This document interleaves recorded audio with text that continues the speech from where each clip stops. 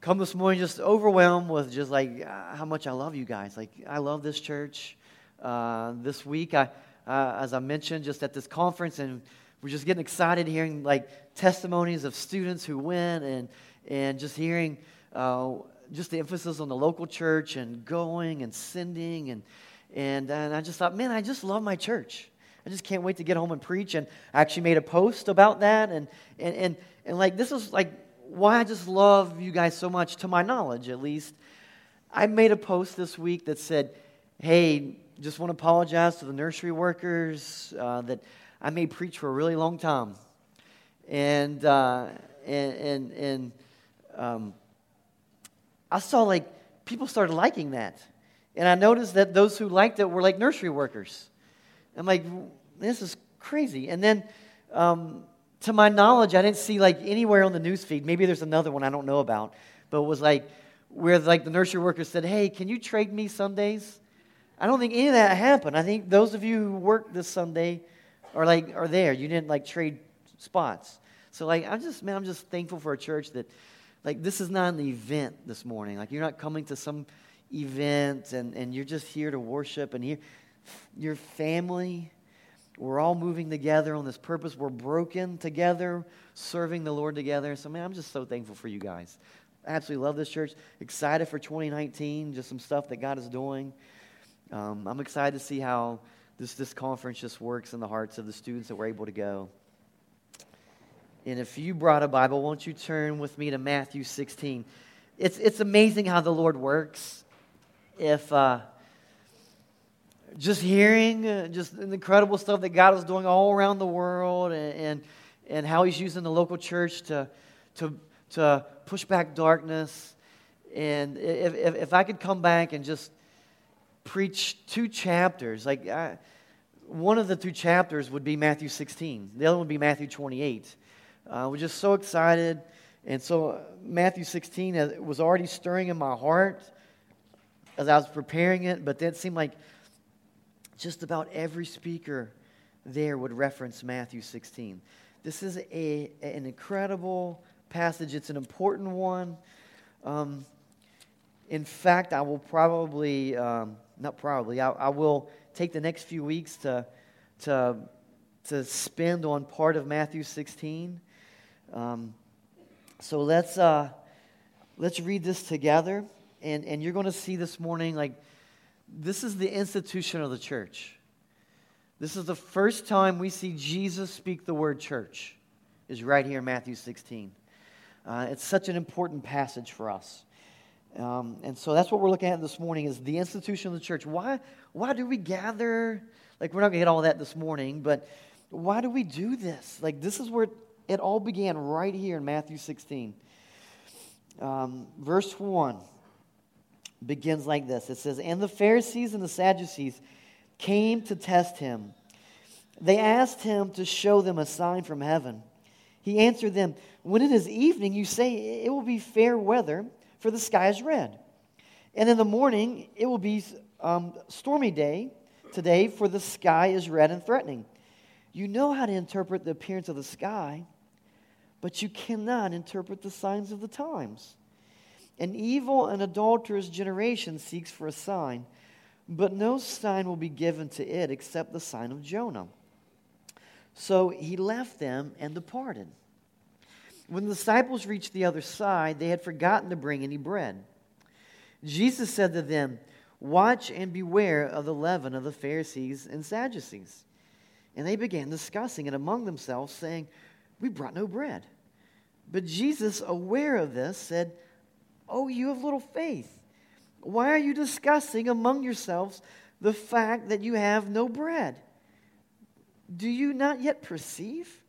Do you not yet remember the 5 loaves for the 5,000 and how many baskets you gathered? Or the 7 loaves for the 4,000 and how many baskets you gathered? How is it that you fail to understand that I did not speak about bread? Beware of the leaven of the Pharisees and the Sadducees.' Then they understood what he did, that he did not tell them to beware of leaven of bread, but of the teaching of the Pharisees and Sadducees. Now, when Jesus came into the district of Caesarea Philippi, he asked the disciples, "Who do people say that the Son of Man is?" And they said, "Well, some say John the Baptist, others say Elijah, and others Jeremiah or one of the prophets." He said to them, "But who do you say that I am?" Simon Peter replied, "You are the Christ, the Son of the living God." And Jesus answered him, "Blessed are you, Simon Bar-Jonah, for flesh and blood has not revealed this to you, but my Father who is in heaven. And I tell you, you are Peter, and on this rock I will build my church, and the gates of hell shall not prevail against it. I will give you the keys of the kingdom of heaven, and whatever you bind on earth shall be bound in heaven, and whatever you loose on earth shall be loosed in heaven." Then he strictly charged the disciples to tell no one that he was the Christ. From that time, Jesus began to show his disciples that he must go to Jerusalem and suffer many things from the elders and chief priests and scribes and be killed, and on the third day be raised. And Peter took him aside and began to rebuke him, saying, "Far be it from you, Lord. This shall never happen to you." But he turned and said to Peter, "Get behind me, Satan. You are a hindrance to me, for you are not setting your mind on the things of God, but on the things of man." Then Jesus told his disciples, "If anyone would come after me, let him deny himself and take up his cross and follow me. For whoever would save his life would lose it, but whoever loses his life for my sake will find it. For what will it profit a man if he gains the whole world and forfeits his soul? Or what shall a man give in return for his soul? For the Son of Man is going to come with his angels in the glory of his Father. And then he will repay each person according to what he has done.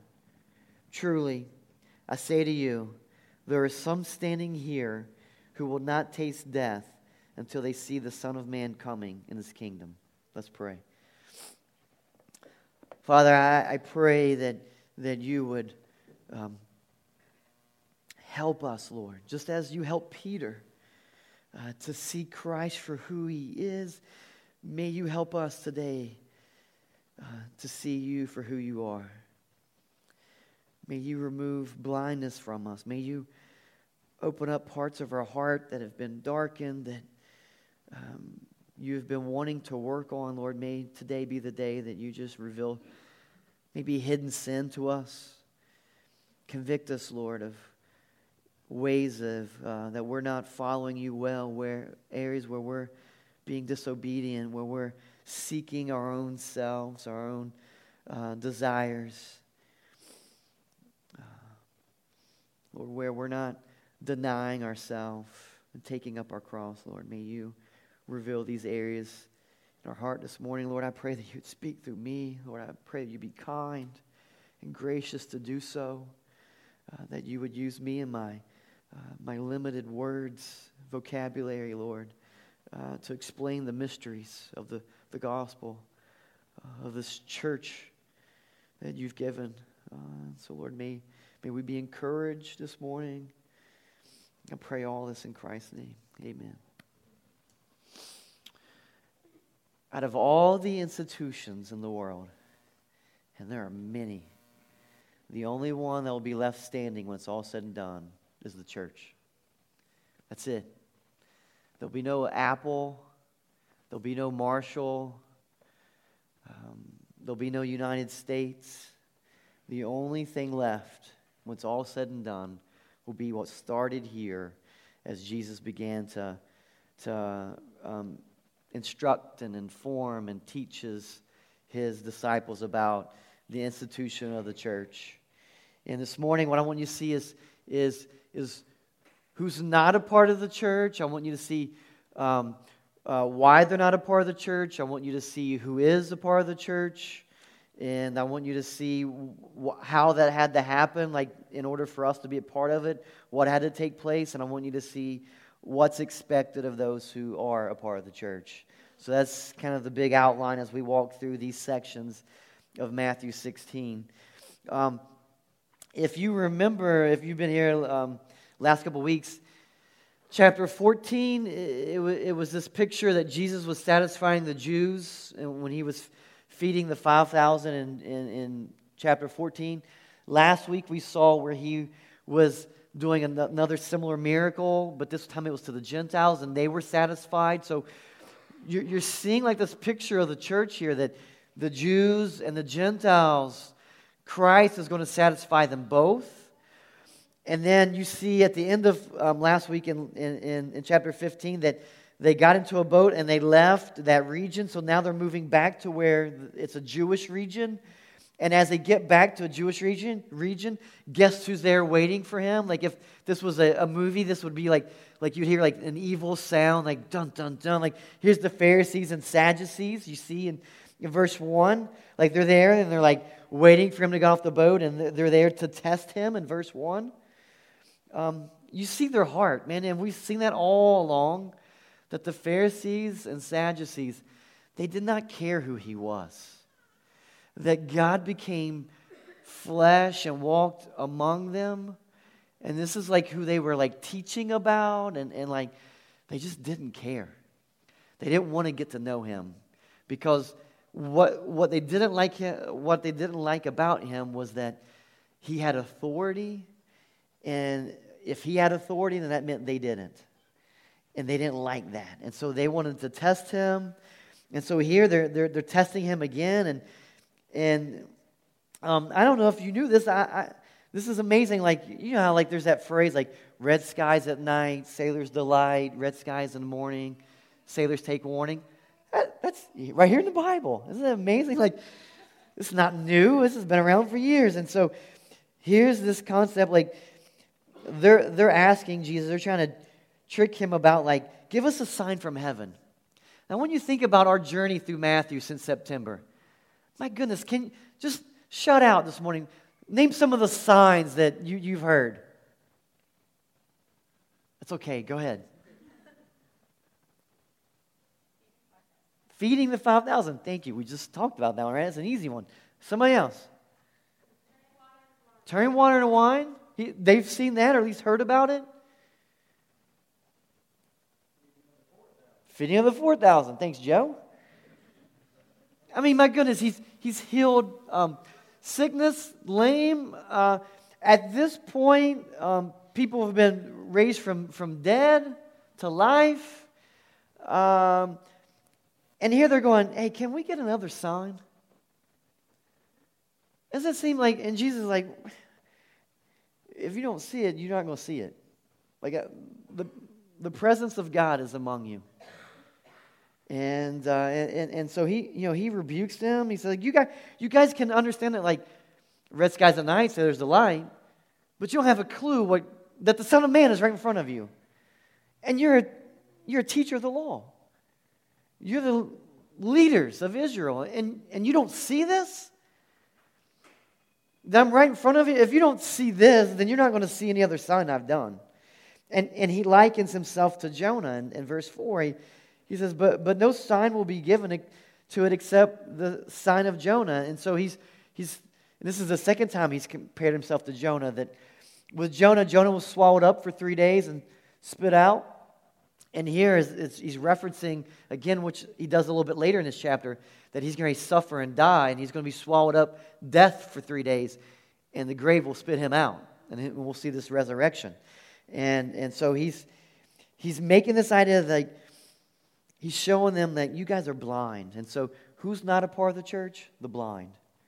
And many of the Pharisees were blind. They just didn't see Christ for who he was. And so the blind are not a part of the church. So now, don't mix up that now, like this, as we call this church, there could really be people who are blind in here. And I'm not talking about physically blind, but spiritually blind. That there's like this mixture when we gather together, that those who love Christ are in this room. And you see, man, you sing these songs and Yes, Lord, I get it. Thank you for saving me. But I know there's blind people in here too that just don't get it. And so even when we gather, there's a mixture. But in the church, like the universal church, okay, so we're going to have to make some distinctions. I'm going to spend a few weeks on this because we got to get this right. That in this congregation, hopefully the members are the ones that like see, and that's part of the process of membership, that you cannot be a lost person and be a member of this church. That's just the way it works. But you can be lost and say that you go to this church.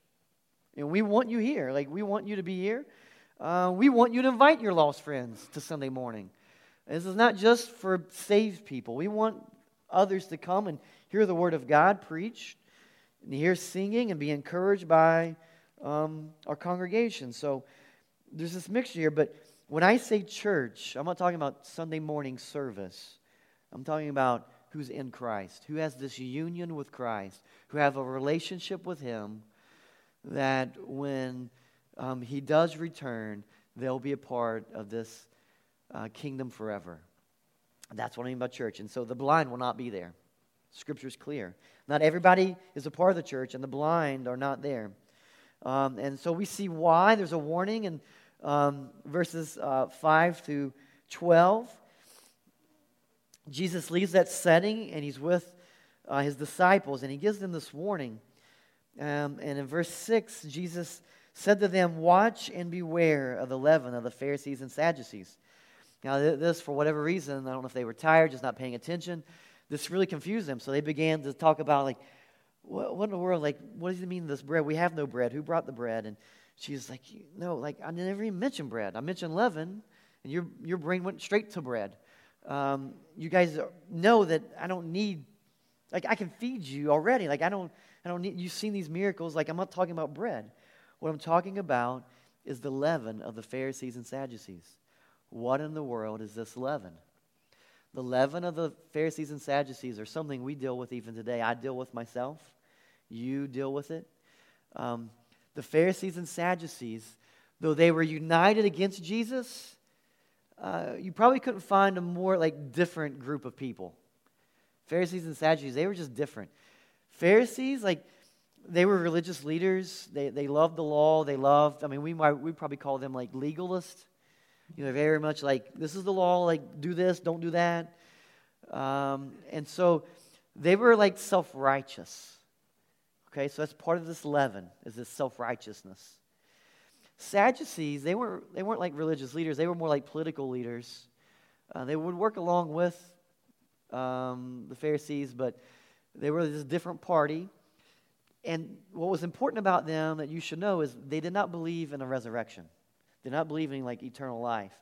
And so what they thought, well, if there's no resurrection, you know, the logic is, if there's no afterlife that we're living for, then that means we're living for now.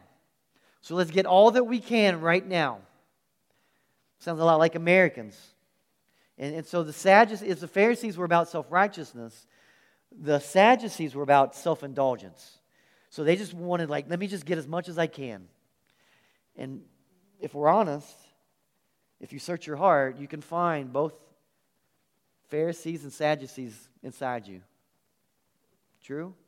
And so there's moments where I can become self-righteous, and there's moments where I can just be a consumer. And like, I just forget about out there, and I just think about now. And like, how can I just get everything I can now and make and build my kingdom here? And so that's what Jesus is warning them about. Hey guys, like, I'm doing this work, like, and you can't be about self-righteousness. You can't be about self-indulgence. And so He gives us this warning about the leaven of the Pharisees and the Sadducees. And then He takes them to a place, and this is so incredible He does this. In verse 13, He takes them to this district of Caesarea Philippi. This would be like, and honestly, we don't have a comparison. I mean, maybe like Mardi Gras, like New Orleans Mardi Gras. This was just like a very corrupt place. Evil. I mean, this was an evil, wicked place where there was rape going on. It was just corrupt to the utmost. And Jesus takes his disciples. That's the setting of these verses here. And he takes them, and they're there together, and he asks them a question. Who do people say that the Son of Man is? And they answer, they say, well, some say John the Baptist, others say Elijah, others Jeremiah or one of the prophets. And so, he's asking them a question about who do others think that I am? And they give these responses. And then he asked the most important question that has ever been asked, and it's just as important today. It's the most important question you'll ever be asked in your entire life. And the question isn't, how much money have you made? The question isn't, what do you do? The question isn't, are you married? Are you divorced? How much retirement do you have saved up? Are you ready for that season of life? That's not what Jesus is preparing them for. He asked the question in verse 15. But who do you say that I am? And the you there, we miss it in English, but in Greek it's a plural. So he's not just looking to one of them; he's looking to all of them, his disciples, 12 disciples, and he's saying, "Who do you all say that I am?" That's the Appalachian version. Who do you all say that I am? And Simon Peter replied, "You are the Christ, the Son of the living God." This is the most important question that you can ever answer. Who do you, not just who do the people say, who do your mom and dad think Jesus is? Who does your spouse think Jesus is? Who do you? So kids, this is not a question right now, kids. Jesus isn't saying to you, what does mommy and daddy think about Jesus? Jesus is looking at you, kids, and he's saying, who do you say that I am? And there's no more important. This question, how you answer it, will determine everything about your eternity. It will determine your address of where you spend. Will you spend forever in heaven with Him, glorifying Him forever with the church? Or will you be with the blind? Will you spend forever in hell? The description of hell, words like weeping and gnashing of teeth, burning, everlasting, and it all comes down to this question: who do you say that I am? How you answer that is everything. And Peter just gets it right. You are the Christ, the Son of the living God. And Jesus is just yes, in verse 17, Jesus answers him, "Blessed are you, Simon Bar-Jonah, for flesh and blood has not revealed this to you, but my Father who is in heaven." That is such a comforting verse. See, for Peter, what makes Peter, have you ever thought about this? What makes Peter different than the other, the people here? When they missed it, when they were saying, well, Elijah, Jeremiah, one of the prophets, John the Baptist, why does Peter get it right? Does he see more signs? It's not what Jesus says there. He says, "Good job, Peter. You figured it out. Good job. You've seen all the signs I've done, and now you know it's me. You've figured it out, you've discerned it." And I pray that you get this, and some of you, you're not going to like how this sounds, but it has nothing to do with you. It has nothing to do with Peter. For flesh and blood has not revealed this to you, but my Father who is in heaven. This is why we stand and we sing Amazing Grace. How sweet the sound. who saved a wretch like me. Because I can't convince you. My goodness, if I could, I would do my best to convince every one of you that Jesus is the Christ. But I can't do it. Only the Father can do this. It's a working of the Spirit. John 6, Jesus explains it this way in John's Gospel. John 6:44 says this. Let's put this on the screen. No one can come to me unless the Father who sent me draws him, and I will raise him up on the last day. No one can come to me unless the Father who sent me draws him. This idea of like God is drawing people. All of us has been swooed by God. He's all like, God has like ministered to us. He's opened up our eyes so that we can respond to Him. It's not that like one day you figured it out. It's not like this hidden code. It's by God's good grace that He's opened up our eyes. And that's why we have to beg and plead. That's why like prayer is so important. And God, I pray that you would save my dad. That you would open up his eyes. I'd heard the gospel before in my life. But it wasn't until I was 21 that like it made sense. It wasn't like that somebody sat down with me like with this apologetics Bible. And I know some of you have those, and those are incredible. And I think we should study apologetics. But apologetics alone does not move and change a man's heart. It's changed by God. And Jesus is saying, Peter, God's done a great work in your life that because you can say you are the Christ, the Son of the living God, that's only because my Father who is in heaven has revealed that to you. And that is the same for all of us this morning. If you love Jesus, just know that God has worked in your life to where you see Him and that you've been convicted of your sin and that you've confessed and you've repented. But that's a work of God. It's not about the signs because thousands of people have seen signs at this point. But yet Peter's the one who's confessed. And this is the first time we see this. That we saw a little bit of it, that they worshiped him after the calming of the sea. But here, that you are the Christ. This is the first time we see a disciple make this statement. And Jesus goes on in verse 18, he says, I will tell you, you are Peter, and on this rock I will build my church, and the gates of hell shall not prevail against it. I will give you the keys of the kingdom of heaven, and whatever you bind on earth shall be bound in heaven, and whatever you loose on earth shall be loose in heaven. This is the institution of the church.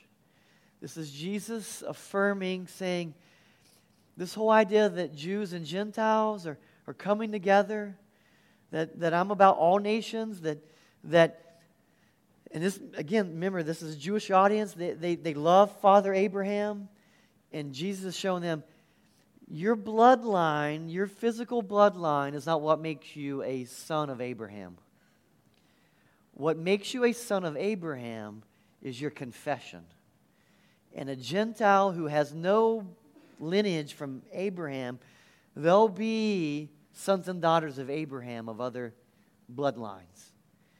And this would have been shattering to Peter and the disciples, thinking that God is working through the Gentiles. This thing called the church. And I just want you to understand this. I want you to be overwhelmed for a moment. I want you to think how silly this is in one sense. Jesus is saying here, essentially, that all nations will bow down to me. I mean, that's kind of the theme of Matthew. Matthew's saying that Jesus is King, He is Lord, and those of you who have never bowed down and made Him Lord, guess what? He's still your Lord. He's still Lord, and you will bow down. You will bow down to Him at some point, either while in this life or the next, but you will bow down to Jesus as Lord. And he's saying, the means that I'm leaving the world to bring all the nations to know me is the church. So just look around the room right now. You're not doing it. I mean, look around the room. Look at each other. This is the hope of the nations. This is who God has left to carry out his mission. I mean, you think about getting the walkie-talkie out, and I'm a general, and I've got this plan, and man, I want to get the best soldiers. If I want to make this mission happen, I'm getting the best of the best. I'm getting Navy SEALs, Special Forces. I'm getting Army Rangers. I want the best to carry out this mission. Is that how you feel? Do you feel like you're part of the elite, the best of the best? See, you probably don't. I feel inadequate most days. And this is an amazing mystery here that God, and this is why we have to understand that the deck is stacked. This is incredible. Jesus is going to use us because he can. He's all powerful, he's sovereign, he's in control. If that general, if he knew that he could win with the least of these, then when he did, then he would know it wasn't because of them, it was about him. And that's a part of what he's doing. God calls the least of these, that's us. Okay, if that doesn't help make you feel even better. But he calls the least of these to reach the world. And we know that we win. And so this should give us confidence and boldness. Some of you know that I love magic. Not like witchcraft or I like magic, magic tricks. And there's one magic trick that's called the 3-card Monty. Sometimes you'll see that on TV. It's you'll see it in New York streets. They'll have 3 cards and they'll move them all around, and you find the red card. You're not going to win. They'll show you the red card, but then it's gone. They do some things, and I won't tell because there's this code of honor. I'm not going to reveal this. But you're not going to win. That guy's going to win every time. The deck has been stacked. It's rigged against you. I mean, all magic's that way. Let me just tell you. You never win. You're that time again. That's what's going on right now. God created the whole entire universe. God loved mankind. He created them in his own image. Genesis 1, 26, 27. Mankind rebelled against God. Was God shocked? No. He knew it was going to happen. He already had a plan. The cross was, remember, again, you got to keep all this together. Cross was not plan B. Cross was plan A. From the very beginning, he knew that Christ was going to come and die, and that he was going to use this thing called the church. And then he knew even before time about this final thing that we call heaven. He knew all that.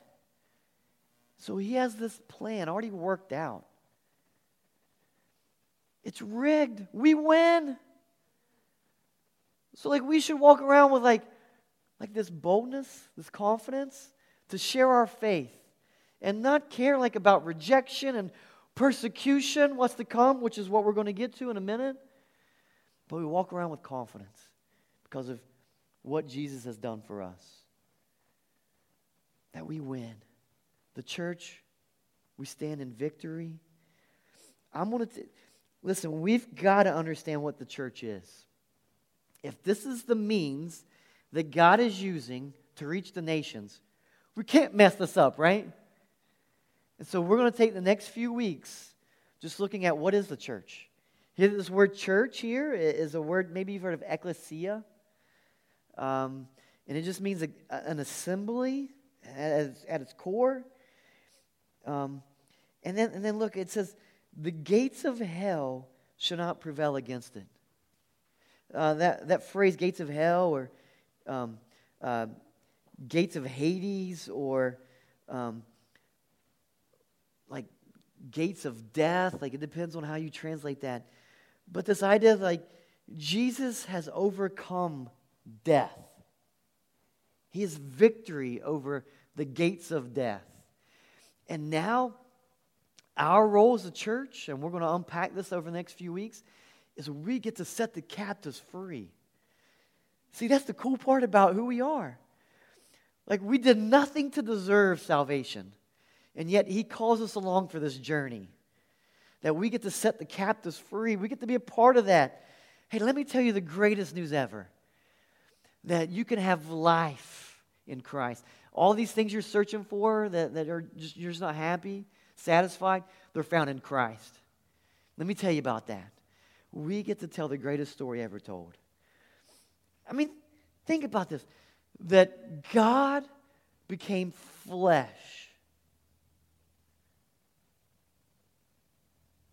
That the one who created and spoke everything into existence, and He saw mankind rebel, and many chapters, passages, we see that because of this rebellion, we deserve death. His wrath should be poured out upon us. But He goes, man, I love them so much, I don't want that to happen. And so I got to do something about it, because they'll never be good enough. So He leaves His throne, He comes to earth, lives a perfect life, suffers, as we'll see, dies, raises from the dead, so that we can have life, so that we can be saved. He takes our place. Like, who can make that up? It's an incredible story. And so we're gonna unpack the church, and verse 19 is really important. I'm not going to unpack it this morning. We're going to wait. I'm going to do that. It also comes up again in chapter 18 about this idea of the keys of the kingdom of heaven, and whatever you bind on earth shall be bound in heaven. Whatever you loose on earth shall be loosed in heaven. I just want you to understand that the authority that God has given, and man, this is so profound. The authority that Christ has, Christ is giving that authority to the church. That's incredible. Like that's scary. And so we got to make sure we understand what the church is. So we'll spend some time on that the next few weeks. So that's who's in this institution of the church. Those who confess Christ, those that can see, they're no longer blind.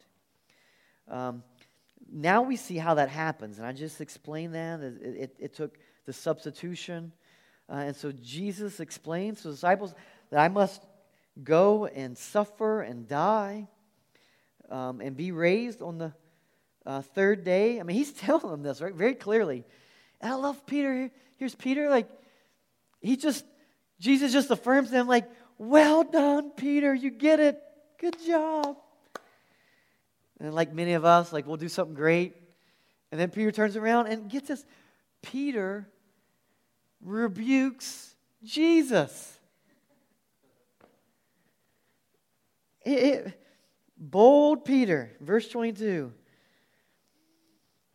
But Peter took him aside like he's doing him a favor. Hey, Jesus, can we have a talk? I heard something you said, and I know you haven't got to Matthew 18 yet, so I don't know about the one-on-one. But I think I already know that's probably a good idea. I shouldn't rebuke you in front of everybody.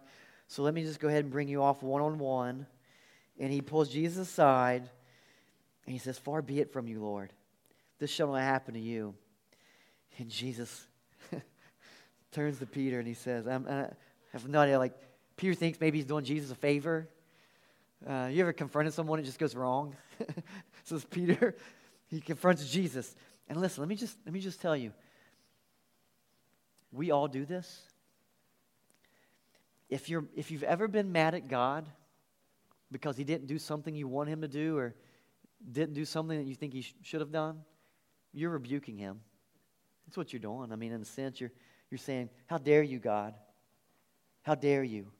So we're no different than Peter. Just as quickly as he's celebrated, he's brought back down. It's not about him. And Jesus says, get behind me, Satan. Here he says, I'm going to build my church on you. And then he says, you're Satan. Like, how do you go from there to there? You're this rock. And I'll explain more about the rock in the coming weeks. But like, there's a play on words there that's incredible. Peter's name means rock. And so here, this idea of building and on this rock. And so here, this rock, but then he says, get behind me, Satan. You are a hindrance to me, for you're not setting your mind on the things of God, but on the things of man. So important for us. Jesus is showing Peter. Jesus is going back with this language back to Matthew 4. Remember when Jesus was being tempted in the wilderness by Satan himself? And the last temptation was Satan was trying to get Jesus to bypass suffering. Remember, Satan said, I'll give you the kingdom. You know, I'll give you everything. I'll give you this world. And Jesus says, no. Like, he says, be gone, Satan. And so Satan and Peter both wanted Jesus to establish the kingdom without something very important, something necessary for Jesus, and it was suffering. Jesus had to suffer. He knew that it was necessary for him to suffer. It was necessary for Jesus to suffer, but now he shifts to that we should be willing to suffer. So he had to suffer. Jesus is saying to his disciples, he tells after this, in the rest of the chapter, 24 through 28, he tells them that I have to suffer, but if you want to be one of my disciples, you should be willing to suffer. So let's finish up. Let's close up with it. Verse 24, he says to the disciples, if anyone would come after me, let him deny himself and take up his cross and follow me. Whoever would save his life would lose it, but whoever loses his life for my sake will find it. And so this is a rebuke against Peter saying, Peter, all you're doing right now is thinking about here. You're trying to set up the kingdom here, and I'm trying to set up this heavenly kingdom. And Peter's just thinking about the things of man. And so Jesus says, and this is the same thing he's saying to us. These are questions and things we've got to think through. If anyone would come after me, let him deny himself. Let him take up his cross. Let him follow me. 3 things there that if you want to know if you're a disciple, there are 3 good, just checkpoints. Or are you denying yourself? My goodness, this is the whole self-indulgence of the Sadducees. When you become a follower of Christ, this is what's happening. You are surrendering everything to him. And so your desires, and this is not the American dream. Your desires, your ambitions, your goals, your visions are no longer yours. That's not what being a disciple is about. That is not about your ambitions. It's not about what you want to accomplish in this life and your dreams. And it's about God's desires, His ambitions, His dreams, His goals, His mission. That's what it means. You're surrendering everything. You're saying, it's not mine, it's yours. And so now your dreams, your visions, your ambitions are His. Whatever His is, that's what you're carrying out as a disciple. I mean, think about that whole military imagery. A commander is giving this, this is the goal, this is the mission. The privates aren't going, yeah, but I'm going to do my own thing. No, they're carrying out the general's mission. If not, then they're gone. And so this is the idea, that you're surrendering it all, that you're taking up your cross. Strange language, right? I mean, think about that context. In today's context, it'd be like if I said, take up your lethal injection. Take up the electric chair. I mean, the cross was a way of murder. I mean, it was a way of judgment. And so that's this language here. That we're willing to die. That we're just, I'm dying to myself. That's no longer about me. I'm living for you. And I will follow you. Whatever you want me to do, I will do. For whoever would save his life would lose it. But whoever loses his life for my sake will find it. This is a great reversal, right? This is like this strange thing. Like, you want to find your life? Give it up. So many of you, like, you're looking for purpose and meaning in your life, and you're searching for all your ambitions, your goals, your desires. You're never going to find it. It's going to lead to death. You're going to be miserable. All the money, we're not going to fill that hole. Relationships, not going to fill it. But when you lay it all down, whoever loses his life for my sake, you'll find it. You'll find life. And man, that's like, and I know it's like, some of you right now, you get it, right? Like, you come back from this conference and you just like, I'm willing to just lay it all down. I don't know what that means exactly. If that means to stay here and invest or to go from a sender. But I'm just willing to die to myself so that I can live. That's the calling. What does it profit a man? Verse 26, if he gains the whole world, forfeits his soul. What are we living for? All the stuff you're going to get, it just stays here. Make investments. And I want to encourage you, like, be sacrificial this year. Give, support people who are overseas, support people who are here locally. Like, just give. You can't take any of that with you. Just give of your life, your time. Pray that you're serving some way, that you're not trying to make this world everything. And then he says, the Son of Man is going. I love this. Sometimes we think, man, like, I don't want to give this up. Jesus says, give it up. I'm going to do something better anyways. Look at this. For the Son of Man is going to come with his angels in the glory of his Father, and then he will repay each person according to what he has done. Now, this is extremely encouraging and extremely frightening. He's going to repay every person. Okay? So for some, that means what he's going to repay them is wrath. That's what they've earned. And so he's going to give them, Romans 6:23, he's going to give them what they've earned. And that's what they've earned. Romans 6:23.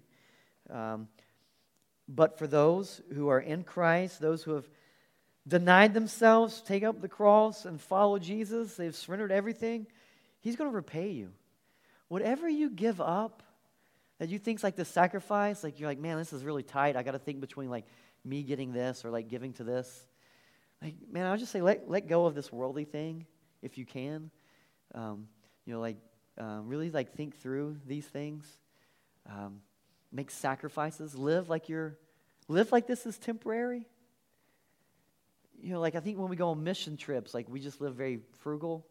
But then when we come back here, we just like live however.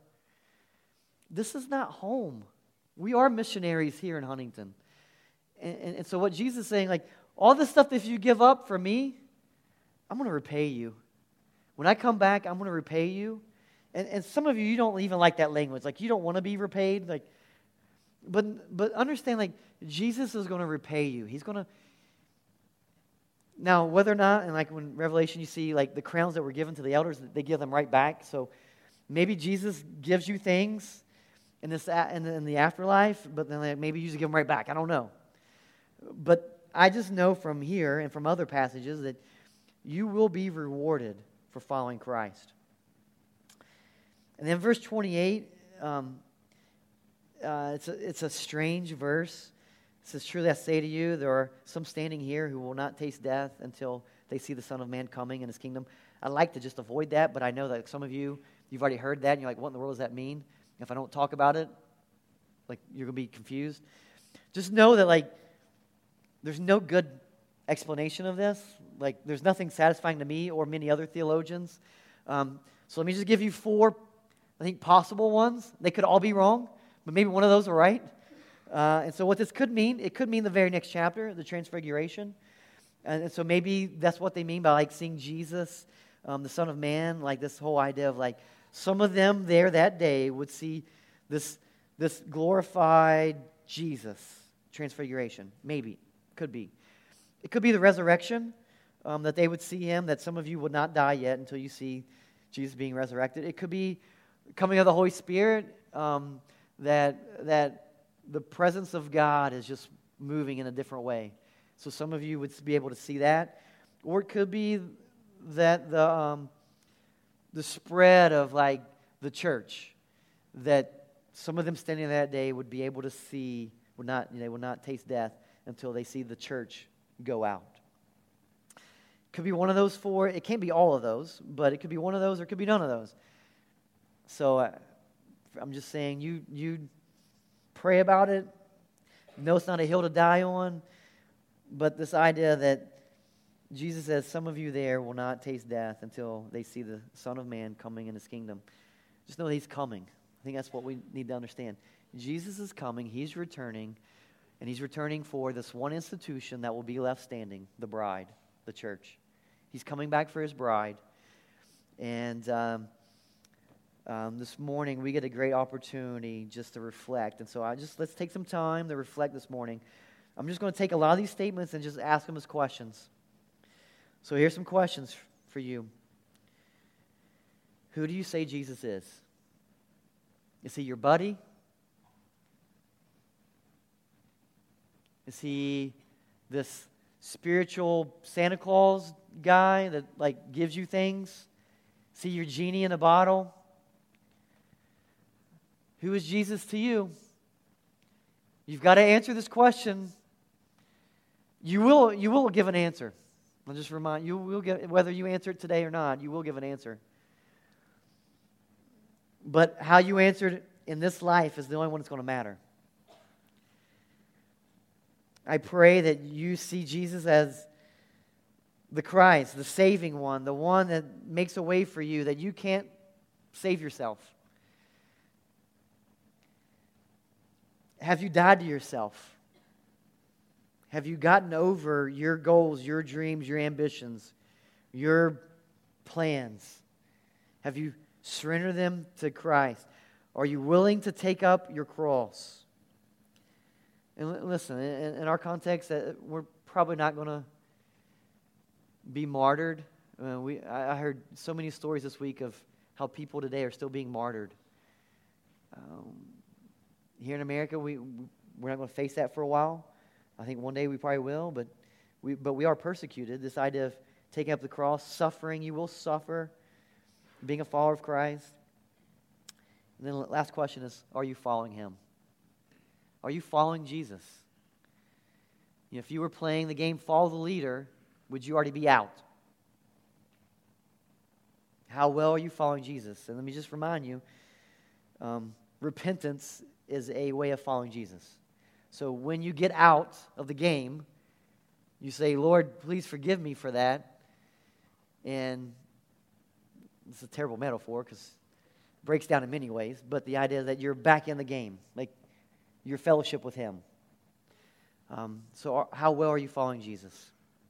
This morning we have a great opportunity. Something tangible is going to be in front of you this morning to see what had to happen for us to be a part of the church. And what had to happen was Jesus had to die. His body had to be broken. His blood had to be shed. And so we get an opportunity this morning to come participate in the Lord's Supper. And so if you're part of the church, you don't have to be a member of this church, but if you are a part of the church, if you're a follower of Christ, and we want to invite you to come and participate. So you take a piece of the bread and you dip it in the cup, and that's something tangible for you to remember what Christ has done for you. But before you come, make sure that you've repented of sin, that there's no relationships that need to be reconciled. But you come whenever you're ready. Either both stations are the same, so you come whenever you're ready. So let me Let me pray for us. Lord, I pray that you'd prepare our hearts to face you. That we would come before the table, that we would see that you are broken, that your blood was shed for us.